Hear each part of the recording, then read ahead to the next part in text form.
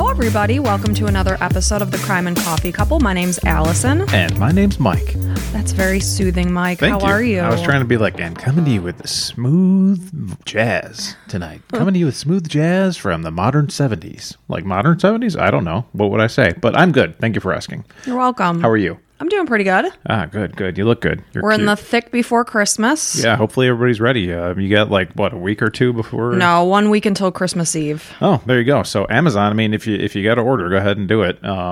Because I, as somebody that has sold some stuff on Amazon recently, Amazon kind of runs out of everything, and then you're only buying from third-party sellers, which are way more expensive. So hurry up and make sure you're buying from Amazon. You know, just a little tip. Yeah, Mike's always like, who is it selling? I'm like, I don't friggin' know. I don't look at that. I just look and see if it's Prime shipping, and I get it out. Yeah, I mean, don't get me wrong. If something seems too high, obviously I price check and look around. I'm not spending double the amount of money, but like you ask me these detailed questions that I don't have answers to. Yeah, that's all right. So another thing, we've been playing this Monopoly deal card game. So if you like Monopoly, it's something to check out. Did you have fun? Yeah, I actually had fun. It was like a super rainy day yesterday. So Mike's like, hey, you want to try it? And I'm like, yeah, okay, let's do it. And obviously Monopoly, you have to set aside like a day to play. Like literally an entire day. Whereas one of our games finished in like, 5-10 minutes? Yeah, you can get pretty much the same feeling as Monopoly done in about 15 minutes max. Like, it's great. The only complaint I would have about it is it's very much luck-based. Yeah, for sure. Well, Like, so is Monopoly. It's like whatever ones you land on, that's the ones you buy. It's like something to play. It's not like as much strategy-based. Yeah. There is some strategy based on how you're going to play your cards. But, True. But so I definitely suggest it. yeah, it's fun. Little kids can play. Not little, probably, because it's a little confusing. Yeah, but you wouldn't want little kids. We played with our 12-year-old. She Yeah. won a couple times. yeah, anybody who can play Monopoly, check it out. And then today we're going to be baking my famous thumbprint cookies. Oh, man, I saw that we had like 12 sticks of butter delivered just for those. Yes, they're very buttery. They're delicious. Everyone expects them of me each year. My boss especially. He used to work in my hospital and now he's elsewhere, but he will still drive out to the hospital. He actually texted me about a week ago. He's like, so I have to ask this. Christmas card's beautiful, guys. Anywho, when's cookie pickup? And I'm like, I'm going to do it next week. When's cookie pickup? Yep. And I mean, I tell him I worry for him because I can't be responsible for his heart attack. As a dietitian. So I'm making a triple batch and it was 6 sticks of butter. Oh, man. 6. And we got to share the recipe. We're going to do that? Yes, we absolutely will share the recipe. It'll be in the show notes. So if you're listening on your podcast, just click into the show notes or more details or something. And I promise, if you make them, people will love you for them. They have like an almondy taste. They're not overly sweet. There's no eggs in the recipe at all. It's flour, butter, sugar, and then some vanilla and almond extract. Yeah, And no actual almonds, just almond extract. Yeah. And man alive, they're so good and buttery and like they melt in your mouth. I'm thinking about them and closing my eyes right now. I'm not even joking. Like, oh, they're so good. Even like with a little bit of coffee. Yeah, coffee or tea. And so think about it this way. I use like a tiny little cookie scooper to make them. So I might have like one with a cup of coffee. It's not going to break the bank in terms of calories. It's the holidays. Enjoy. You might not want to eat them like my boss does, where I kid you not, in one day he will eat, I'd say 30 plus cookies. Well, you give him a gallon-sized bag, basically, and then he's like, yeah, I had them all polished off before I got home. I'm like, that's not good. Now he's getting into the whole holiday thing where it's like it's expected, and he's just going to eat as much as possible. He is. Yeah. So we will share that recipe, and they're delicious. Yeah, good. And I'm also drinking a coffee. I usually just take my coffee black because, well, mostly out of laziness. But our son ordered some peppermint mocha creamer, so now I'm doing a little Christmas thing. It's delicious. Yeah, and I put like a teaspoon in yours. Yeah, I think it's from like Coffee Mate or some crap. It is. Whatever. So good stuff. It's the holidays, Yeah, it's Christmas all over this place. It is. You know what I'm saying? Eating things I have no business eating, but hey. Yeah, like yesterday, a Philly cheesesteak. Yeah, what the heck was that all about? I had a friggin' like half of a Philly cheesesteak at lunch. Like, I had no business doing that. And then we got takeout for dinner. I had a smoothie, a green smoothie. I didn't. I had a gyro. Yeah, Oh, I was so disgusted with myself. I was like, I'm never eating again. But today you can go and get me a pastry.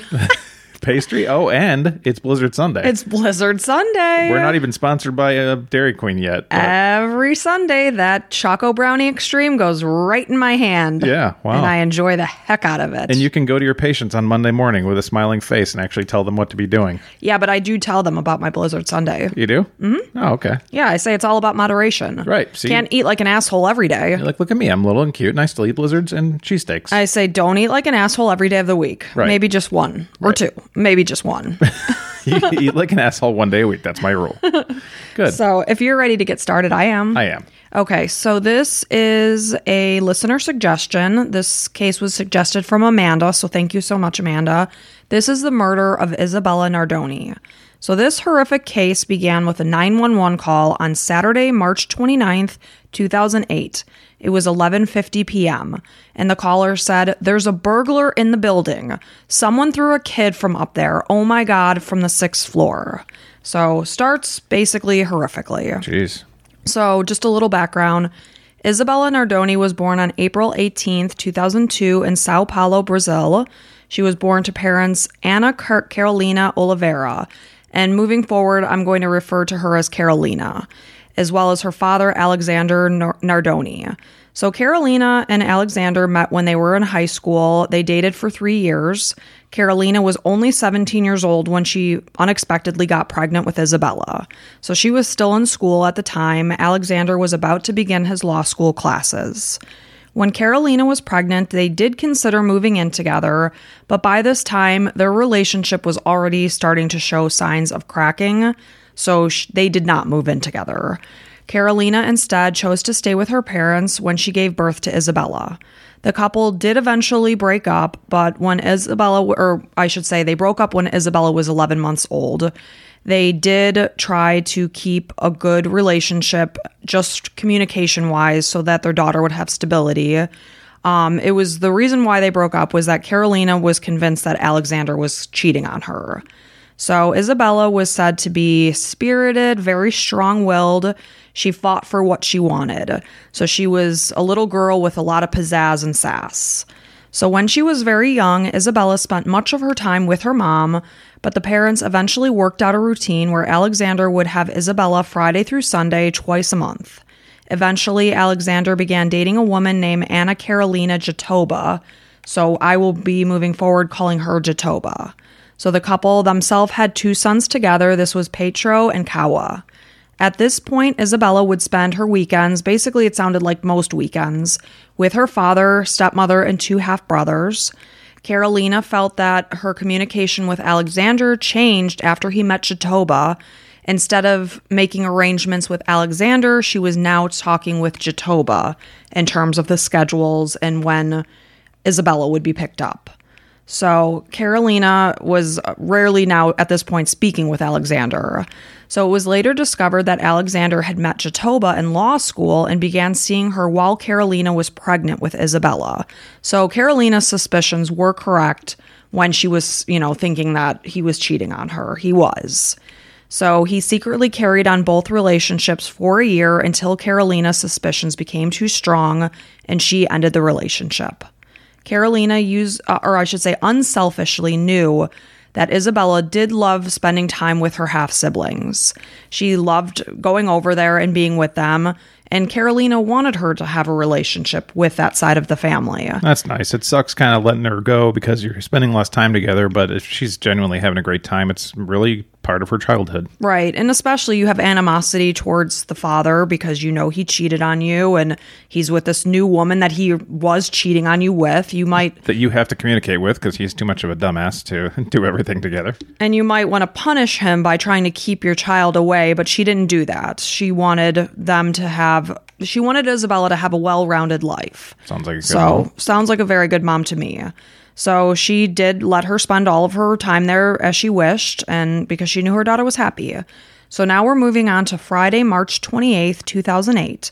And 29-year-old Alexander picked Isabella up from Carolina's house, which was very typical. He brought her back to his home, which was an apartment in a brand new building, and this was called the Edificio London. The next day, it was Saturday, March 29th. This is the day that dreadful 911 call came in. So Carolina had a typical day. Of course, she is without her daughter, so she's able to do her own thing.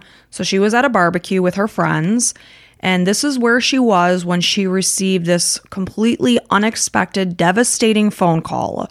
And Jatoba was on the other end of the line. It was very chaotic. She was hysterically crying, and Carolina is trying to put the pieces together of what she is being told.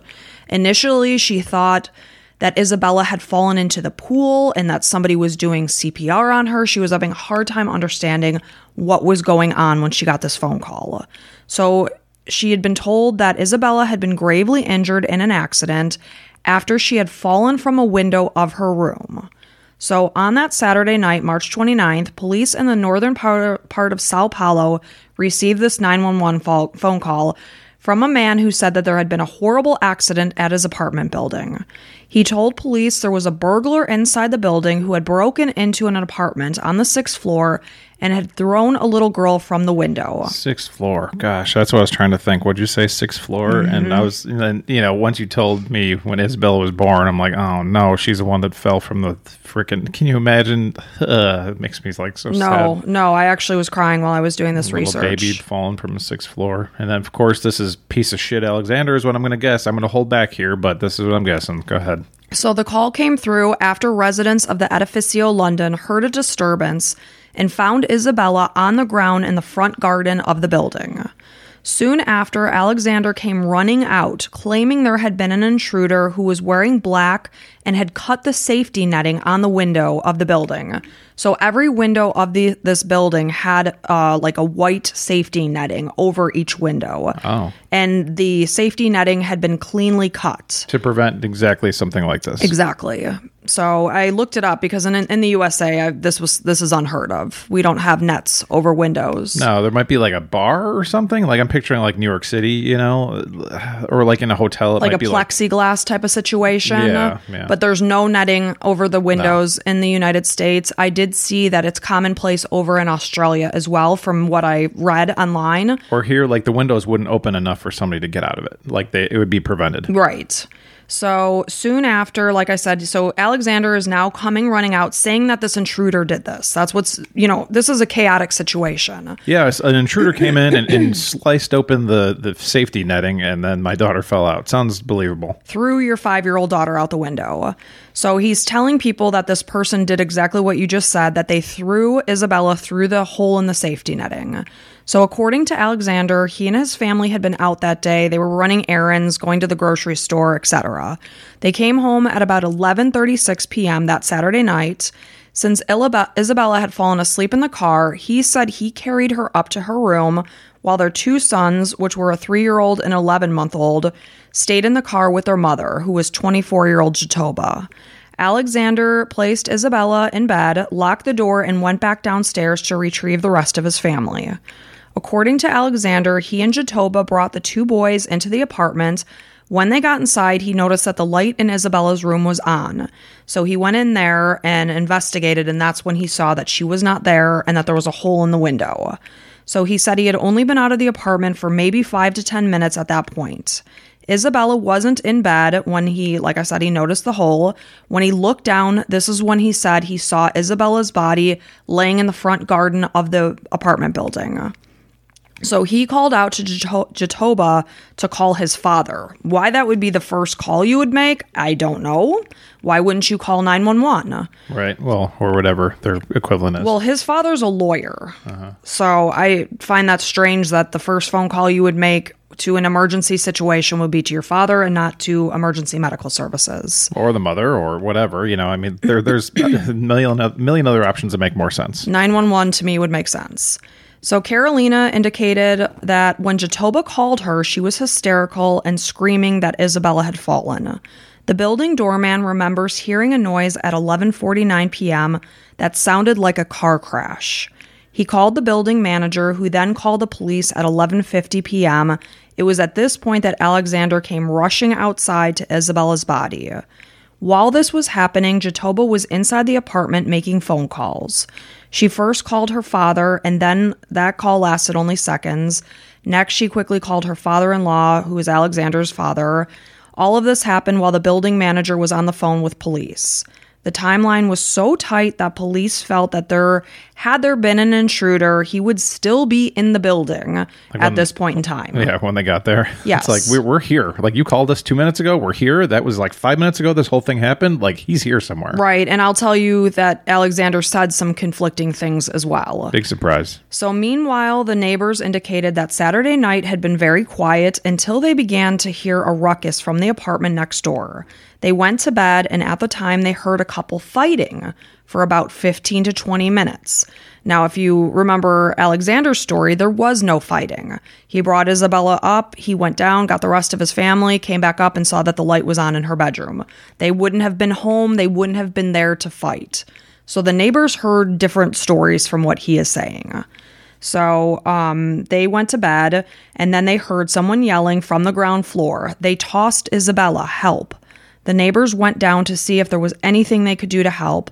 This is when they saw Isabella lying in the grass. So somebody heard somebody say they tossed Isabella. Yes, it was from the ground floor at this point. Okay.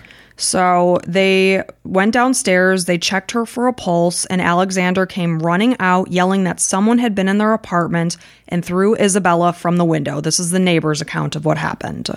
He said that the person specifically was wearing a black shirt, meaning he had seen this person. He told multiple people that. Okay. He told his father-in-law the same thing, or his ex-father-in-law, I should say.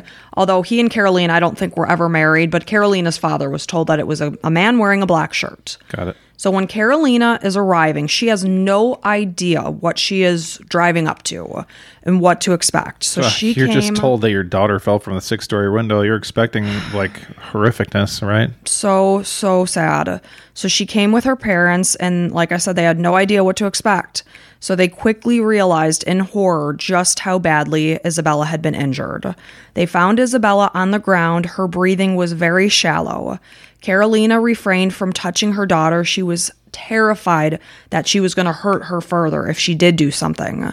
So at that moment, she could not even think about how this happened. She only wanted her daughter to receive help as soon as possible. And of course, she was being told that paramedics were on the way. Nothing else matters at this point besides her surviving. So she just stayed by her daughter's side and just tried to keep her calm and just, talk to her, be calm, baby, all of that. So she said that everything was going to be okay and that she loved her. During this time, Alexander and Jatoba continued to claim that there was a burglar in the apartment who had done this to Isabella. Carolina's father even said, if you saw him, you said he broke in, he was wearing black, like, you're a big guy. Why didn't you try to take him down? Oh, man, I promise any man listening to this right now, if you saw a guy throw your daughter out the window, you'd track him down and you'd make him pay. And again, this is all happening so fast. This is all happening while Isabella is actually laying in the grass. They're like just getting this flood of information that your brain is trying to understand how this could have possibly happened. Yeah. On this random Saturday night when there's safety nettings on the building's windows. How did this happen? So this is a flood of information that they're receiving. So again, Carolina's father heard that this person broke the door down. He said, when I say he, Alexander said he saw it. So when Carolina's father asked why he hadn't tried to fight the burglar, he hears Alexander quickly just change the subject. He didn't want to talk about it. How about those Bears? Well, we're in Brazil. I don't think they're watching the Chicago Bears. The football team. Football. So when paramedics arrived at the scene, they tried to resuscitate Isabella for 34 minutes due to the fact that she was showing signs of cardiac arrest. When she was transferred to the hospital, Carolina was not allowed to ride in the back of the ambulance with her daughter.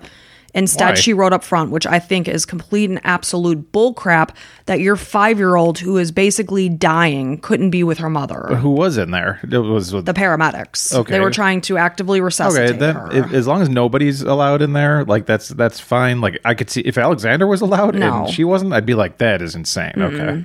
So as they arrived to the hospital, it was still the family's belief that this had just been some kind of terrible accident or that something crazy had happened. Soon after, the doctors told them the devastating news that Isabella did not survive. Oh, God, no. Carolina pull it out. got the news and just slid to the ground. She was overcome with grief. She whispered into her daughter's ear, "You can go in peace." Oh, God. Sorry. Don't be sorry. It's the tiny baby that's 5 years old that is gone. That's like the worst. I mean, as a parent, as as an aunt or an uncle, anybody, if you've ever known a cute little 5-year-old girl. Oh, and she was just adorable. You said she was sassy, like those are the sassy best. 5-year-old. Like we had a sassy 5-year-old. Yeah, now she's a sassy 14, almost 12? a teenager. Oh. So, she knows her daughter is gone and she's telling her, go in peace. I will take care of everything on this end. And those were the last words she ever spoke to her daughter. So on March 30th, 2008, Isabella was laid to rest. 200 people were in attendance. So at this point, they're starting an investigation because, of course, Alexander is claiming that this person wearing black had broken in and done this to his daughter. Yeah, let's see how good the Brazil police are here. So even at just first glance, police found the incident extremely odd since the floor had safety nets over the windows, preventing this very thing from happening. And do they know, are they checked? I guess they'll look into that. Well, you'll see. I mean, it was cleanly cut. This was intentionally done. Okay. So the net outside of Isabella's room appeared to have been neatly cut with a pair of scissors. Police questioned if the burglar would have time to do this. Who would come inside an apartment building, look for a pair of scissors, see a little girl laying on a bed, and toss her out? I'm a burglar here to steal things, but first I'm going to open up the safety net and throw your daughter out the window. Then I'm going to proceed to do whatever I wanted to do and then leave. That makes absolutely no sense. Right. So, of course, investigators are hearing this story and trying to piece it together, and it doesn't make sense. You're trying to make sense of a motive. What would a burglar have done? They wouldn't have done this. Like Alexander, none of this is coming together here. So lo and behold, police enter the kitchen of the apartment and they find a pair of scissors. And upon further inspection, they found small fragments of safety net inside the blades of the scissors. Okay. So these were immediately determined to be the tool that had been used to cut the safety net. So despite canvassing the area in and around the apartment building, there were absolutely no signs of a burglar or an intruder. On first glance, they could see that the apartment was messy, and it was very, very messy. And I watched the Netflix special on this case, and I am neat to a fault, and I would hyperventilate if I was put inside this apartment. So this was simply just the way that the couple lived. This was not messy by an intruder. It wasn't ransacked. It was just that they lived very messy. So no signs of a burglar. Well, you couldn't tell even if a burglar did come through, probably. Probably not. There was no sign of forced entry, despite what Alexander had said that he broke the door down. This person wearing black broke the door down. It's the first thing I thought. You would see the door jam broken. Absolutely not. So drops of human blood and blood splatter were found throughout the apartment. It was very clear that someone had tried to clean this up because they weren't necessarily visible to the human eye. It was only seen after luminol was used. Interesting. So if this had happened and an intruder walked in and took Isabella from the bed, there would be no blood in the apartment because nobody was bleeding. Right. So this doesn't make sense. So use of luminol found additional spots throughout the apartment. The blood led from the front door of the apartment to Isabella's windowsill. It suggested that a bleeding person had been carried in through the door, likely straight to Isabella's room. The height from which the blood spatters had likely fallen had come from someone of Alexander's height. The placement of the spots suggested the stride of an adult based on how far apart they were spread, that it would have come from an adult about the size of Alexander. These findings suggested that Isabella had been injured outside the apartment, carried inside, and then thrown out of her window, all the while bleeding. Blood was also found in the family's car. It could not be definitively confirmed as Isabella's because it was mixed with the genetic profile from another family member, specifically a male's. So there was 2 people bleeding at this point. Okay. Hopefully we're going to get the real story at some point. So based on the location of the blood, which was found on the baby's car seat in the car, it was assumed that it came from the baby. So Isabella's bed was made. A drawing that she had done was sitting on the bed, which made it where you wouldn't have placed her on that bed. Just real quick, when you say the baby, you mean Isabella? No, they had an 11-month-old. Okay. So they had the 3-year-old boy, an 11-month-old boy, and then Isabella. So it came from the 11-month-old. So Isabella's bed was made. The drawing was sitting on the bed. So it was clear that she had not been placed in that bed as Alexander had said. We've heard stories like this before where it's like they were sleeping. It's like, no, there's no sign of anybody sleeping in this bed. So the laundry room was extremely chaotic. There was a lot of dirty laundry just strewn about the whole room. Which you would expect in a place like this. Oh my gosh. Oh, wow. Gives you chills. I mean, like, I would be seized with, like, horror. Yeah, it wouldn't happen. So investigators noted that there was a bucket. It was filled with water, and it had a cloth inside. So it appeared to be a cloth diaper that was soaking in water, and they found it odd because the room was so chaotic with clothes everywhere, why this one piece of laundry would have been tended to. Yeah, there's some like, focus on this. And on further inspection, blood was found on the diaper. So Isabella's vomit was found on Alexander's t-shirt, as well as traces of fibers from the safety screen, as well as footprints from Alexander's flip-flops on the bed near the window, which Isabella would have been thrown from. Okay. So, I mean, this is pretty open and shut. The autopsy found that both Isabella's wrists had been broken, which obviously could have happened in the fall. There was a small, deep cut on her forehead, which was likely caused by a sharp instrument.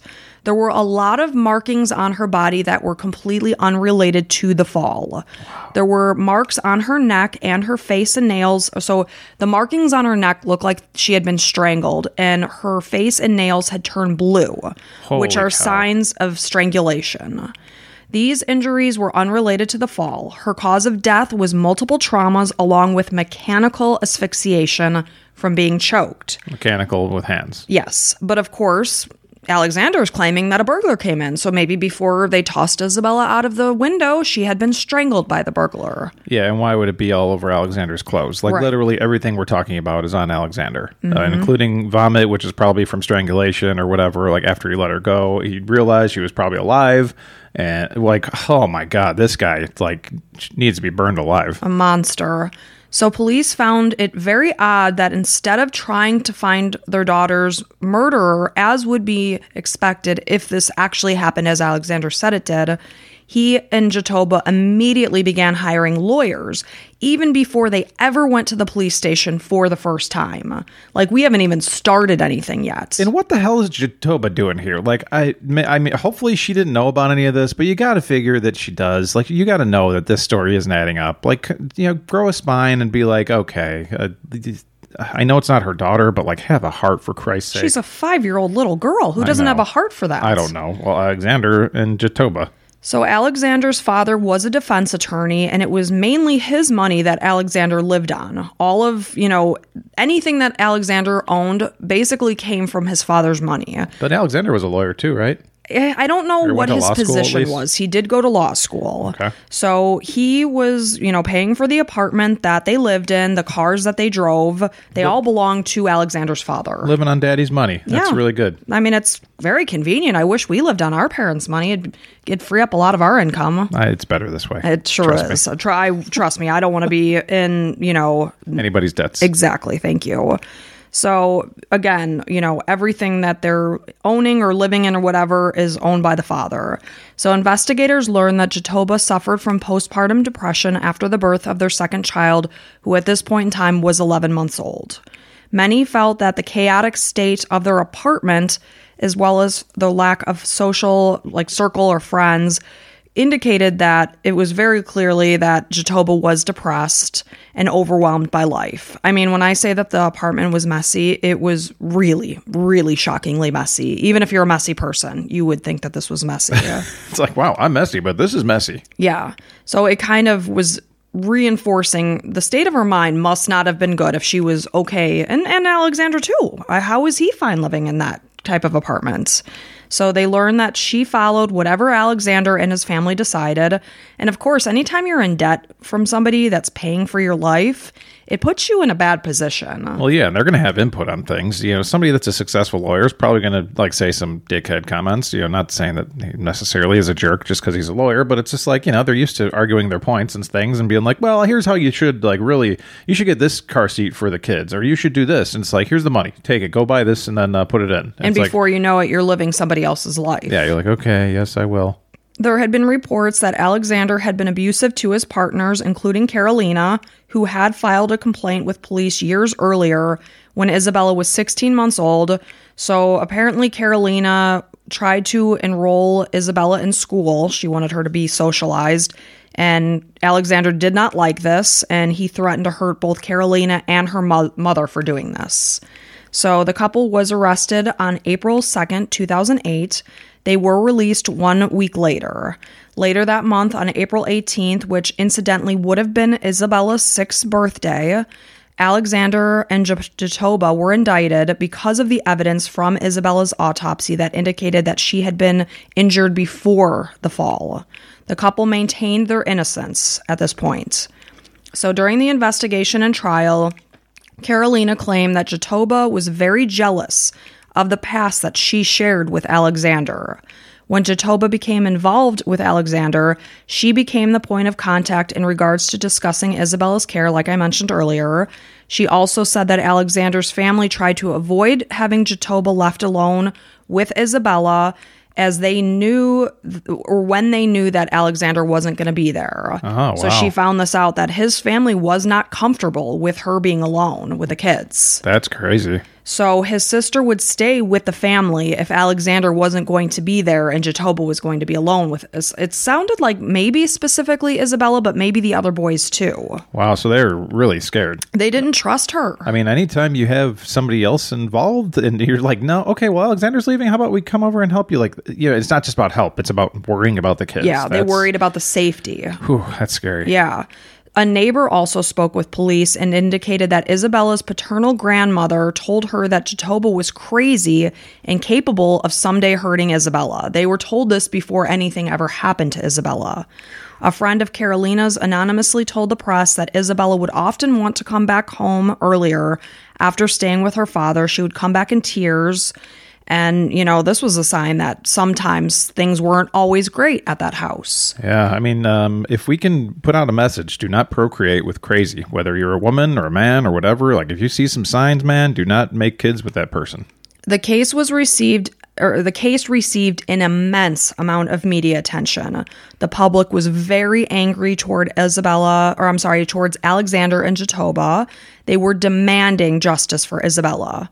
One program was able to secure an interview with the couple, so they were coming onto this program hoping to help their case, but rather than that, it hindered it. They were perceived as lying and making up answers during their interview. Claims were made that authorities did not properly investigate the case, though. For instance, there was a construction site just next door to where the apartment building sat. The complex could have been very easily accessed through the construction site. A reporter searched the site after Isabella was killed and found that when workers arrived Sunday morning, they found that it had been broken into. Nothing had been taken, but the person that was on the construction site indicated to the cameraman that someone had gone through their things. The job foreman demonstrated to reporters how easily a person could have jumped over the wall from the construction site and gone over to the other building. So that did happen. So police then brought this construction worker in for questioning, and then when the construction worker left the police station, he completely changed his story. So what he had said before, now he was like, nope, there had been no break-in. Somebody got to him before? So somebody had clearly told him to change his story. Mm-hmm. So it was perceived that the police were forcing him to change his story. Oh, the police. Well, you hear in South America that there's a lot of people paid off. And even people from Brazil or a lot of the countries down there, they'll say, you can't completely trust everybody because somebody's getting paid from somebody. So, and if you watch the Netflix special on this case, you'll see that the person demonstrated how somebody could have gone over the wall and blah, blah, blah. And the same person was like, no, couldn't happen. Nope. It's like, sir, we saw you. You're on video explaining it. We can't take this back. You yourself said it on video. So a video presentation was made based on the clues that they found during the investigation. They basically did a recreation of what may have happened that night.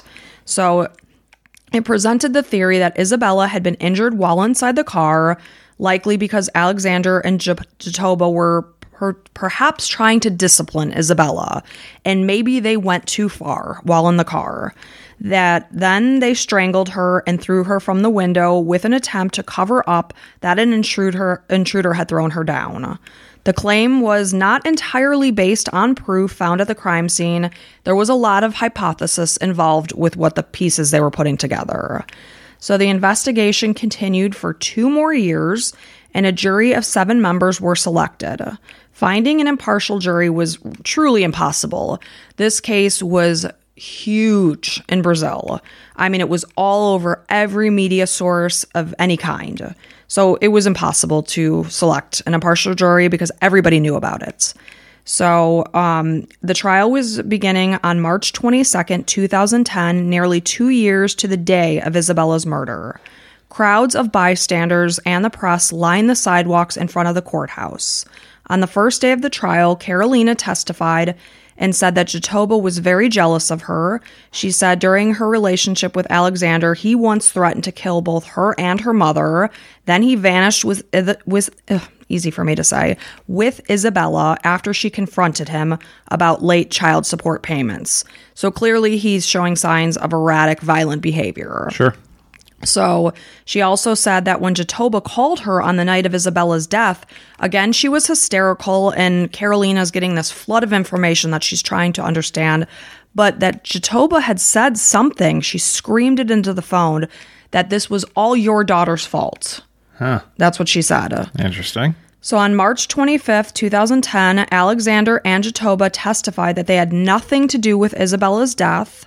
Alexander said that the police who handled the case proposed that he admit guilt, saying that he could rule the case as accidental homicide with no intent to kill. He felt the police were not interested in figuring out what happened in the building that day.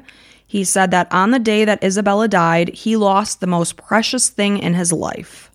He said he did not recall mentioning that there had been a burglar in their apartment. Oh man, but like so many people can say that Multiple he people did. heard. The neighbors heard him say this. Carolina's father and heard. Police too, right? I don't know who was there when he was saying all of this. Because the police got there quickly. Remember, you said the police got there quickly. They thought the burglar would still be in the building. They thought with the timeline being so tight, this person would still be in the building. He definitely told people this. Yes. And probably police too, like officials. So. Yes, because police were looking for this intruder. Right. So they knew about this from Alexander. And Alexander, by this point, years later, is like, that was a stupid story of me. I'm going to change it completely. Yes. So now he's saying that he doesn't recall ever saying these words. He's gaslighting. Completely. And sir, it's too late. Too many people have heard you actually say this. I hope it's too late. So the defense attorney mentioned that someone had broken into the apartment and thrown Isabella from the window, but Alexander denied ever seeing someone that was dressed in all black with a gun, because at some point he said this person had a gun. We're just adding pieces to the story here. When the defense attorney asked why he hadn't helped Isabella, he said that he was in shock and the neighbor told him not to touch her.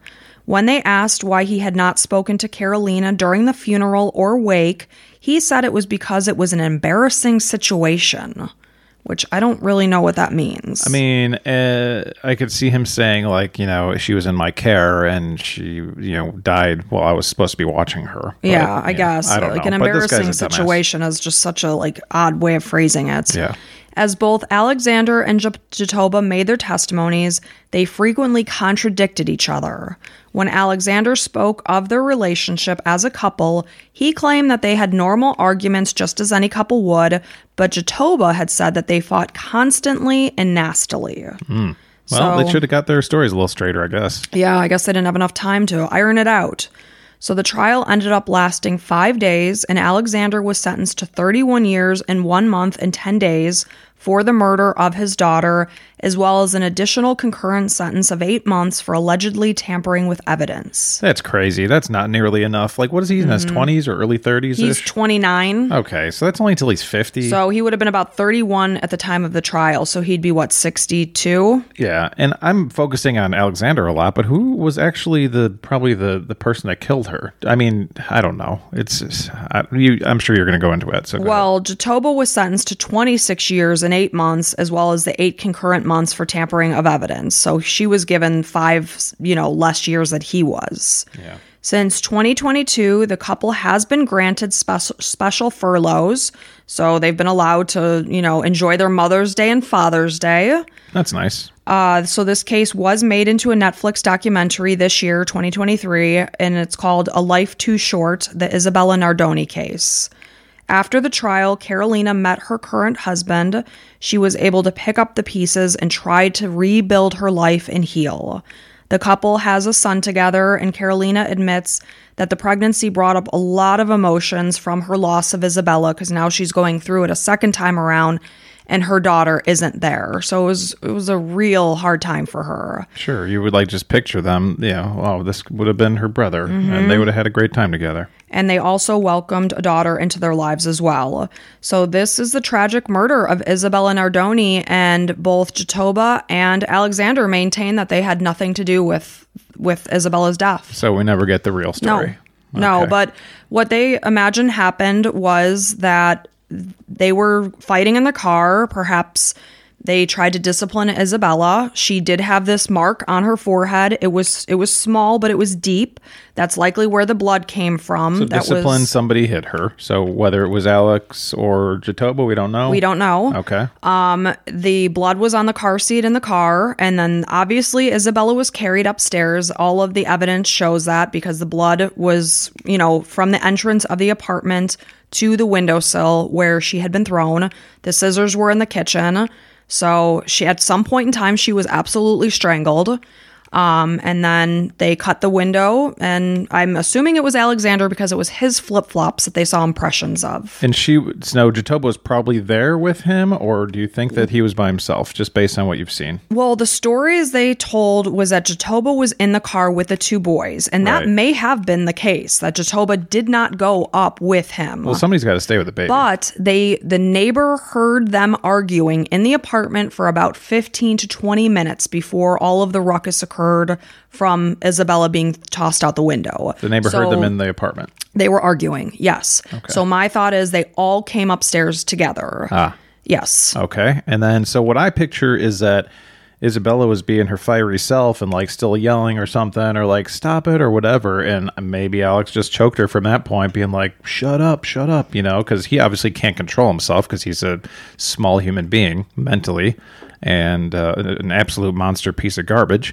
So he couldn't just, deal with it. He had his own temper tantrum and decided to kill his own daughter because he sucks at life and he's a useless human being. So odds are he probably, like you just said, had a temper tantrum, a psychotic break, whatever you might call it, and he began strangling his daughter, realized that, oh my gosh, I've almost killed her, and this is where he decided to come up with the story of the intruder, went to the kitchen, grabbed the scissors, cut the window thing, stood on the bed, and literally shoved his 5-year-old daughter from the window. And I believe Jatoba was probably in the apartment at the time that it happened. If you're capable of doing this to your own child, I don't think he's a public menace, but somebody like this should never be forgiven for anything in their life, how do you let them out of jail? They're just a scumbag human being. This person will never be fixed. Yeah, and like we said, he'll be about 62 years old when he's released from jail, which at that point, that's still young. Yeah, hopefully, I don't know, somebody takes care of him in jail. I don't know. That's horrible, man. And this is well known. It's known that he probably killed his daughter. So hugely well known. I mean, this was a storm in Brazil. You should have seen in this documentary. You could see the media storm. It was unbelievable. The couple, anytime they had to be brought in for questioning, it was a media storm. They were shoved in the back of the car to get them to the station. It was on every program possible in Brazil. They were absolutely hated over there. I mean, hated by the public. Yeah. So rightly so. Yeah. Oh, poor Isabella. Oh, just so tragic. And how you could possibly do this. And then be such an idiot to say that a person broke in and did this and then be like, I never said anything about a person. Change your story a million times. Oh, yeah, and he broke in. No, he didn't break in. He had a gun. I get those confused. Like, okay. Because while everything was happening and they were like literally as Isabella was still in the grass, the father or Carolina's father said to him, like, how could you not have taken him down if you were in there with him? Yeah. And it's just like, as the father, if my son, killed our granddaughter, I'd be like, buddy, I'm not protecting you against anything. You need to face the music. There's something wrong with you mentally. Like you killed my grandchild. You're going to pay for this. Yeah. It's not like, they're still your flesh and your blood and everything. Yeah, and so is Isabella. Yeah. That's just horrible. Well, terribly, terribly sad story. Yeah, thank you for telling us. And if you want to hear other horrible stories, I guess go ahead and check out our Patreon. It's something you can do to help us out as a mom and pop podcast here. I'm Pop, and I'm Mom. She's Mom. Am I Mom or Ma? Depending on the day. I think I'm Ma. Yeah, if you're baking, probably Ma. I'm baking today, so I'm Ma Pernecki. Yeah, we appreciate all of your support. Like, just every time a patron comes through, it's just like so cool to see, and we both appreciate it so much. So I want to say welcome to our latest Crime and Coffee Couple Club members, Aisling, Ailida, I think, hopefully I said that right, Deborah, Leanne, and Elle. So thank you, every one of you. And there was a couple that came through, some British sterling pounds, some euros. So we've got like all over the world, and we appreciate every one of you, wherever you're from. Yeah, it's so cool. We always like announce to the family, we got a new patron, or like such nice feedback and comments and pictures people send us. I was actually getting my hair done yesterday. I know that's like Mike's worst nightmare. But I was telling my stylist, I'm like, oh, so many people are just so nice. It's unbelievable. Yep. And it just means so much to us. And thank you guys so much. And we have almost 40 bonus episodes over on Patreon. So like Mike said, if you want to come on over there and support us, we just gratefully appreciate you. Yep. And do you have anything else to add? One of our listeners even just had a baby daughter. So I wanted to say, congratulations. Huge congratulations. Yep. She was holding the baby and wearing our t-shirt. So that was just so precious. Yeah. So thanks for everything. It looks like it was Miss Scarlett. So congratulations. Yes, absolutely. Congratulations. And thank you guys so much for being here. And until next time, bye.